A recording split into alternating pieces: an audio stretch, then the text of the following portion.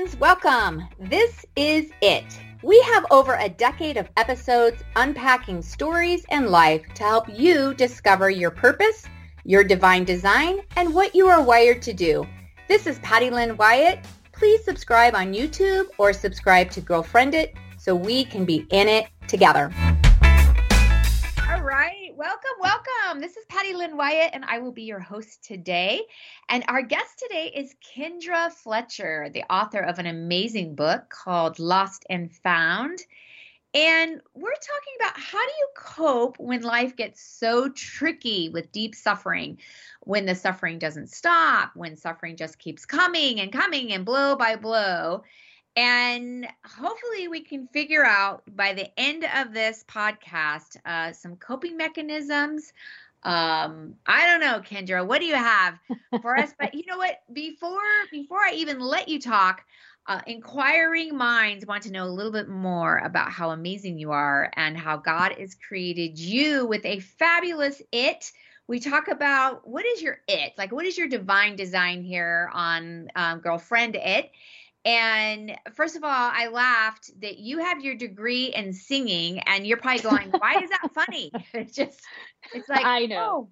Oh, I guess we have an opera singer or you want to teach music. I don't know. But you love the beach over mountains and you're living in California and you would prefer tea over coffee. Also, a huge achievement is you have 8 kids. I'm the baby of 6, so I can't imagine being the mother of 8. Like, that was overwhelming just being a part of with 6 kids in my family. So I don't know where to begin, but jump in at which part you want to go in. You like your tea or you want to talk about motherhood? Right. Well, you know, what's funny about the 8 kids, I used to always say, but they're so easy to create. And then I thought, no, that's actually not true for a lot of people. So for us, it was like, it was very easy to achieve that. I didn't really work very hard at creating them. Yeah. It was fun. Yeah. It can be fun, right?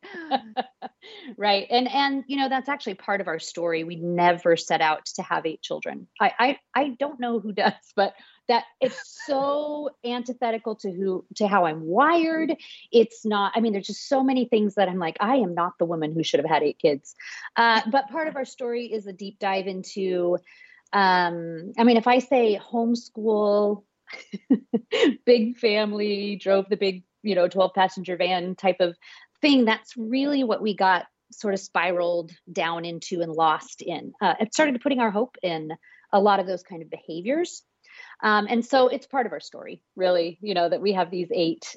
We love them all, but I would just say we wish we'd had them in freedom. So how about that? Yes. And that is interesting how that does. You said it spiraled into it. And your book, first of all, it's such a timely time to have your book come out. I mean, for those of us that have had, 2 years of the pandemic and we've been in lockdown, and I think the mental illness has risen to like 40%. It's at its all-time high. But the individual suffering that is taking place, and how do we make space for that? And I listened to your story where you share your experience of how it's easy to get caught up in the right homeschooling philosophy, the right brand of theology, the right meal planning, home right, whatever, keeping it all together just as a parent. But in an 18-month time frame, you found your baby in a coma. You ran over your 5-year-old, and that just sounds so harsh, even saying those words, sentence, and moving on. And you nearly lost your 8-year-old to a ruptured appendix. And that was just the beginning of your list. That's just a few things. You're dealing with your husband still suffering from an illness and just craziness. And I was so intrigued when I read, that sounds gross too. I was so intrigued when I read all of your suffering. Right. But I want to start. Makes a great book. Yeah. Why? Right. Okay. You ran over your 5-year-old because we do have a tendency to judge. I immediately go, how come you didn't know your 5-year-old was in the driveway? So Well, you want to start with that one? Yeah. Start with that one. start with the big one. So we 12 passenger van, right? We pulled into, we had a huge circular driveway. We used to live on property. And I pulled in and I thought, oh, I'm just going to move. I'm not going to park where I normally park. I'm going to go around the circle. And then when my husband gets home, he can just park behind me. It'll be, I don't know what, that day in that moment, I thought, oh, I'll park differently than I normally do. And she was already unbuckled, getting herself out of her seat, because I'm going 2 miles per hour or something, right? Where we normally park. And she throws open the door to jump out right where I normally parked. And so she, the next thing I know, my children are all yelling, Mom, you're running over Ansley, which is a horrible thing to think. Also in the middle of that circle was a fountain, and like plants and whatnot, and it had like a curb around that. And so I thought I was going over the curb because I'd done that a million times in a 12 passenger van. So it's horrible. It's really horrible. It was also maybe within a year or two after Stephen Curtis Chapman's son had run over their daughter. And that's the first thing that enters my mind, at the time is like, oh my gosh. Cause same thing, you hear a story like that and you think, how does that even happen? And so I just remember getting out of the van and thinking, Lord, prepare me for what I'm going to see when I come around the side of this van, because I've thought that in the past, like, how do you ID the body of your child? How do you see, just the horror of something like that? And I came around and she was sitting up and she was just crying, and I'm like, yeah, I'd be crying too, girl.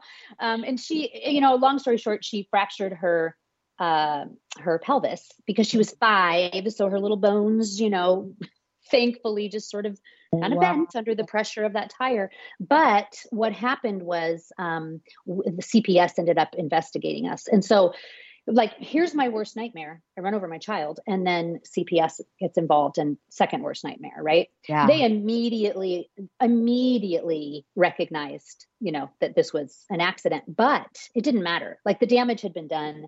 And I lived with debilitating anxiety from that for at least a year where I, sort of thought CPS was like camping out and looking through my windows and, or everything my kids would do. I'd like, don't jump on the trampoline. We're not going to break a bone. Get down from that tree. Just because I thought if I end up in the ER with another kid here, that's it, So it just a lot of things. And then interestingly, that daughter turns 18 next month. And she lives with debilitating anxiety. She has some real, it's early, I can't think of the word, just some ramifications of that incident. And she didn't realize it. And we didn't realize it until she started some therapy last year. And that was the deal. Like that incident, was just, it just set off a bunch of things in her life. So, that's tough. And I'll tell you, so thankful. Yeah, go ahead. Oh, no, I just was agreeing with you. That kind of trauma, you think at 5, not that they'll forget it, but that, they just bounce back, right? Their resiliency is totally so different than as you get older, but instead, we sometimes don't take that into consideration that they're dealing with it and living with that kind of trauma daily. Right. Wow. How did they discover that? Was she seeing a counselor where they were able to unpack some of it? Well, no, I just love how God does things on my behalf because, I'm over here so distracted by, all the day-to-day stuff. But I had actually spoken at a church Mother's Day of the first year of pandemic. So 2020 Mother's Day. And I had told our story in this, it was a Sunday morning, so I was preaching. I know that's a problem for a lot of people, but I'm like, I was telling people like, I'm going to go speak at this church and I'm like, it's Sunday morning and I'm the person. So let's just call it what it is. We just don't label it that way, right? We don't. We struggle in evangelicalism to say that. But so I'm telling our story. And the next day I get a text from the pastor and he says, hey, Kendra, we have a marriage family counselor in our church who thinks he can help Ansley. Because I had said, there are some long-term effects to absolutely every single one of those events. which we can talk about if you want. But hers, I said something about this, that this anxiety has been really a struggle for her. And he said, can I put you in contact with him? Are you interested? And, I was like, absolutely. And so he just has so lovingly worked with her, also done some therapies where he looks at how her brain is reacting to the trauma when she talks about it. He's walked her through it. He did an exercise with her where they just, verbally reconstructed the whole event. And he said, I want you to put, everybody that you're safe with and who loves you, I want you to put them there at the scene. And then now we're going to put Jesus there. And so she was able to work through that whole incident. But I will tell you, she came in to tell me all of this, and he asked me if I blame anybody, and I'm looking at her like, oh no, here it comes, like, here it comes, here we are 13 years later, and here's all the, here comes all the shame and the guilt and everything crashing down on me. And it wasn't me. She blamed herself for having jumped out of the car. And I just looked at her and I said, honey, you were 5. Yeah. You did what like, I don't know if you raised a toddler or, not, but like anybody from between the ages of 2 and 7 would do something like, or even older would do something like this. And so I just, for her to let that go has been such a gift for her. Yeah. She's lighter, I can see it in her. She's lighter. Wow. Yeah. And so you have plenty of things here, like I said, in an 18-month time span. What's happening with you? There's a lot of suffering. Are you getting angry at God? What did you do with this space of chaos? Yeah. Probably like grief, things hit you at different times and they hit you differently. And so I do remember being angry when my daughter's appendix ruptured. She ended up having 2 surgeries and was in the ICU for 3 weeks. And, here's one of those things where I'm like, appendix, it's like tonsils. They'll take it out. We'll be home over the weekend, but hers was it hurt. They had to skirt her femoral artery to get, to place drain. I mean, it was, and there were only 2 surgeons who could do it locally, and neither of them wanted to because she was so young, and it was, it was just harrowing. And so I remember toward the end of that, maybe in the last week of her being at the hospital, she wouldn't eat because every time she ate, she would just throw up. And so we couldn't leave until she could eat. And I remember just like driving home after having spent the night with her. My husband and I would switch off, caring for her at the hospital. So then I was driving home, and I remember getting home and just yelling at God, like, what does it matter that I pray? Like I had prayed and asked for this. All she needs to do is eat a darn burrito, or an apple or something and keep it down. But this is a black hole I feel like we can't get out of. And so what's the point? What's the point of praying? You're a sovereign God. You're going to do what you want anyway. So why am I even asking you? Yeah. So, I don't at all, that doesn't scare me. It doesn't, like, oh no, maybe I'm not actually saved, it doesn't scare me. It didn't scare God, Yeah. I mean, I just railed for a long time, and struggled to pray, honestly, for a long time too. Cause sort of like, what does it matter? My thoughts. So go with it, God, whatever you're going to do it. Mm-hmm. Which is maybe my very, selfish, impertinent way of saying thy will be done. But, it's just normal. It's very normal. If you're in a time of your life where you've got something like this going on, and anger is your current emotion and response, let it out, let him know. It's not like he doesn't know, So I think it's very normal to have had that for sure. I'd say now for us, the bigger issue with some of the things that have happened in the last couple of years, it's just, I'm just exhausted, and so my husband and I often look at each other and say, this isn't heaven. And that's been very helpful, honestly, just to acknowledge the fact that if we're looking for this life to be easy, if we're looking for it to always be in our favor, all things working together in our favor, meaning the things that we think it should be, then we're always going to be frustrated. We're always going to be angry at the universe, at God, at, whomever.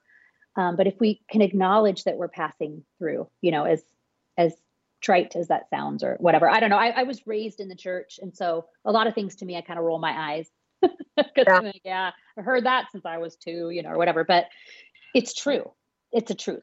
That's a truth. This isn't and it's not supposed to be. This isn't supposed to be heaven. Can you imagine? Like, why would this isn't good? I don't want this.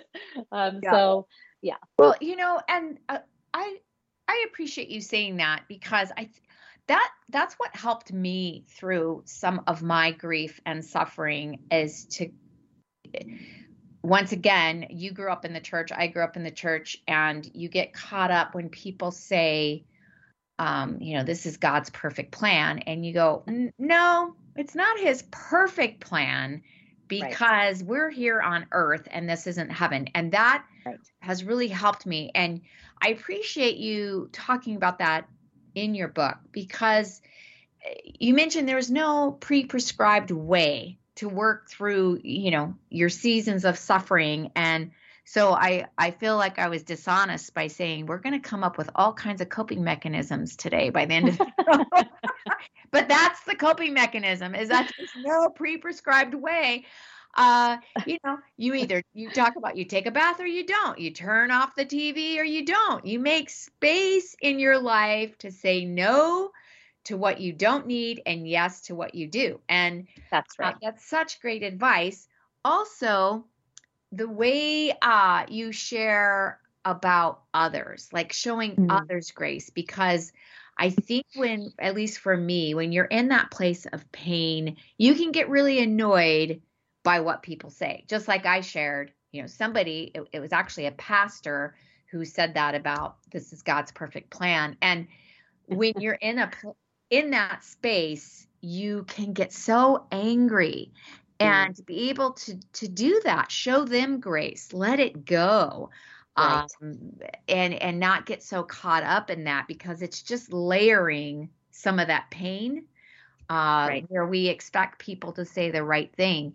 And when we're not in that season of pain and somebody else is, to allow them to have that space. I know for me, I've had friends that I've texted or I've called them, and I know they're hurting and they don't respond to me, and I will get irritated at them. Like, how silly is that? I'm going to get mad at you that you won't let me help you. Right. It's like, I just want to come sit at your doorstep or sit on the, your front stairs, whatever, just so I'm here in it with you, but you're not getting any response from them. And it's like, okay, that's okay, because I don't deal with pain that way. I want to be surrounded by everybody and, somehow put a Band-Aid on my pain and laugh and have a good time and not have to deal with it. That's how I want to suffer.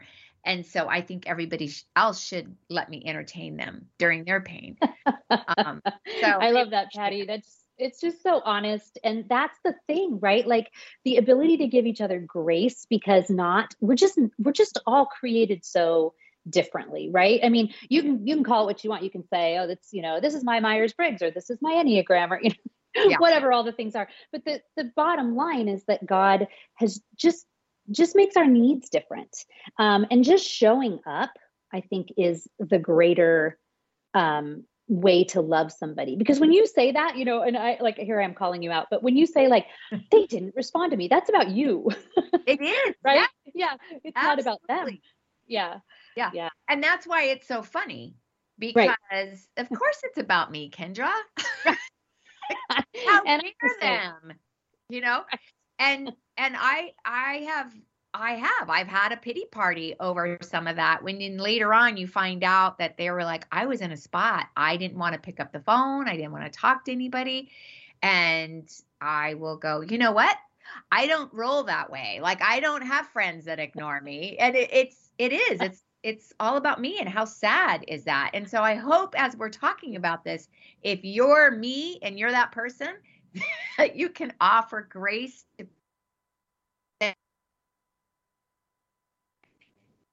to you can, if that makes sense. Sorry. Yeah. Sorry. I lost you just a little bit, but yes, I caught the last part. Yeah. Not showing up for them. No. Yeah. How is it? You're mad at them for not allowing you to show up for them, and they're paying. Right. It's like, doesn't make sense at all. So you go, fine, I'll just go, have another friend or whatever our silly brain does. But just offering that grace, sending a note of encouragement, just, having that listening ear, but being gentle. Right. And you talk about that. So what have you heard from someone that made you think, okay, I need to offer grace here? Like I said, when people say this is God's perfect plan, right. What have you heard that you just grit your teeth? Yeah, well, I'll tell you, funny, because I just tweeted about this yesterday, which tells you something that like, it's, I'm mulling it over. I'm like, I'm going to go tweet that. Yeah. Which is super healthy. Yeah. Speaking of coping mechanisms. So our youngest child is the one I found in a coma. He was 7 weeks old, and nothing was wrong. Nothing. And I know this is such a scary story because we always want to find out, like, well, what did you see, or what did he do? And nothing. I fed him the night before, like at 11:30 p.m., 7-week-old. And I was having breastfeeding issues I had with every single one of my children. And so I was always going back and forth between breast and bottle and pumping and, whatever. And so I gave him a bottle. And the reason I always say that is because I knew exactly how much he had that night, right? Like I could see it in the bottle, and it was a full bottle, and he just gulped it down and everything was great. And I put him to bed, and in the morning I'm like, oh, you know what? He's sleeping a little bit late. I'm going to go check on him. And he's in a coma. And so, yeah, just, again, worst nightmare. And long story short, he caught a virus, much like a COVID. And except that when he caught it in 2008, there were 14 people in the United States who caught the virus within a 2-year span. Yeah. And so weird. We have no idea. No idea. Yeah. There was an outbreak in Taiwan that summer. We hadn't been to Taiwan. Like, it's just, it is what it is, right? I mean, it's just, we can't blame anybody or anything on this. It's just, this is what happened. So how did they even know that was the virus? Right? I know. Well, he's, acute care ambulance to Children's Hospital. And that night when we sat down with the hospitalist after they, run all these tests and got him through all these things, was he said, we already have liver damage, kidney damage, liver failure, heart damage, kidney failure, brain damage. That is what we already knew that night in this 7-week-old. And they didn't know. And he kept trying, kept asking us questions. Well, what about this? Well, what about that? And then the very last thing he asked us, he said, what about diarrhea? Sorry, TMI. And my husband said, yeah, his diapers, well, I changed him this morning or last night or something. He said, they're pretty smelly. And he goes, all right, I'll get back to you. And by the next morning, they had figured it out, that it was a strain of what they call an enterovirus. And so, yeah, who knows, right? And then CDC had to come in. We had to be masked. Sorry, I have no compassion for people who are stomping their feet about masks, because I'm like, if you have a child in this situation, you are like head to toe covered, and everything when you're around them in the ICU. So anyways, I mean, it was like, yeah, once they named it and figured it out, he was then in that case, that study case. They're like, the CDC had to be alerted and, all the things. So yeah, crazy. But the reason I'm telling you this is that he has 6 holes in his brain as a result of the encephalitis and this virus. So he's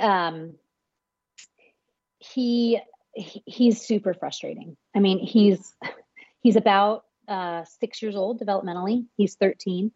But he's just super frustrating on a lot of levels. He's high functioning, but his IQ is 60, which puts him pretty low IQ. And there are just times where my husband and I just look at each other like, We didn't sign up for this. Yeah. And the thing that is difficult for me, this is back to your original question. The thing that is difficult is when people say, oh, special kids are given to special parents. You must be so special to have, for God to have given you this child. And I go, false. Yeah. False. No, I am not wired for this at all. Not at all. I mean, I'm working on a master's degree right now. I like intelligent conversation. Right. And every day is Groundhog Day with this kiddo. And it pushes every limit I have to be compassionate and to be patient and to be kind. And so I'm not special. So that's one of those things that I've had to learn to just be kind in response, because they're just saying, what they've heard or something. Like they're not trying to be, condescending or whatever. And I just smile and say, well, not necessarily. Nope. It's supposed to be Untrue. Soothing, right? You're supposed to be like, oh, you're right, I'm special. Oh, and right, it's good to hear what people say to help those of us that can have stupid come out of our mouth, not to have it happen. So that's why I like to ask, like, what is your thing, that you've had people say that you're like, oh, so I've heard that before. Yeah. You must be really special. And I might have had said that to people who think they're going to have, maybe a special needs kid, where it's like, I've just heard that that's such a blessing. And they're probably going, yeah, well, you take one then, Right. Right. I always say that, like, better response is, how can I help you? When can I take him? How can I give you a break? Yeah. Yeah. Yeah. When can I give you a break? Well, you are delightful, Kendra. Thank you so much. It's an honor having you on. And we are going to have you on again on another episode and talk about legalism and how you were able to get out of legalism. But this book, Lost and Found, Losing Religion, Finding Grace, once again, a gripping true story of how God used the suffering in your life and your family to discover how to move forward and how to offer grace to others, as well as very therapeutic for you, right? In writing some of the coping mechanisms. So once again, we will have you on again, and thank you for listening to Girlfriend It. Thanks, Patty. Because our girlfriends are where we get our best tips for life. Find us on Facebook at Girlfriend It, hit subscribe to iTunes or toginet.com.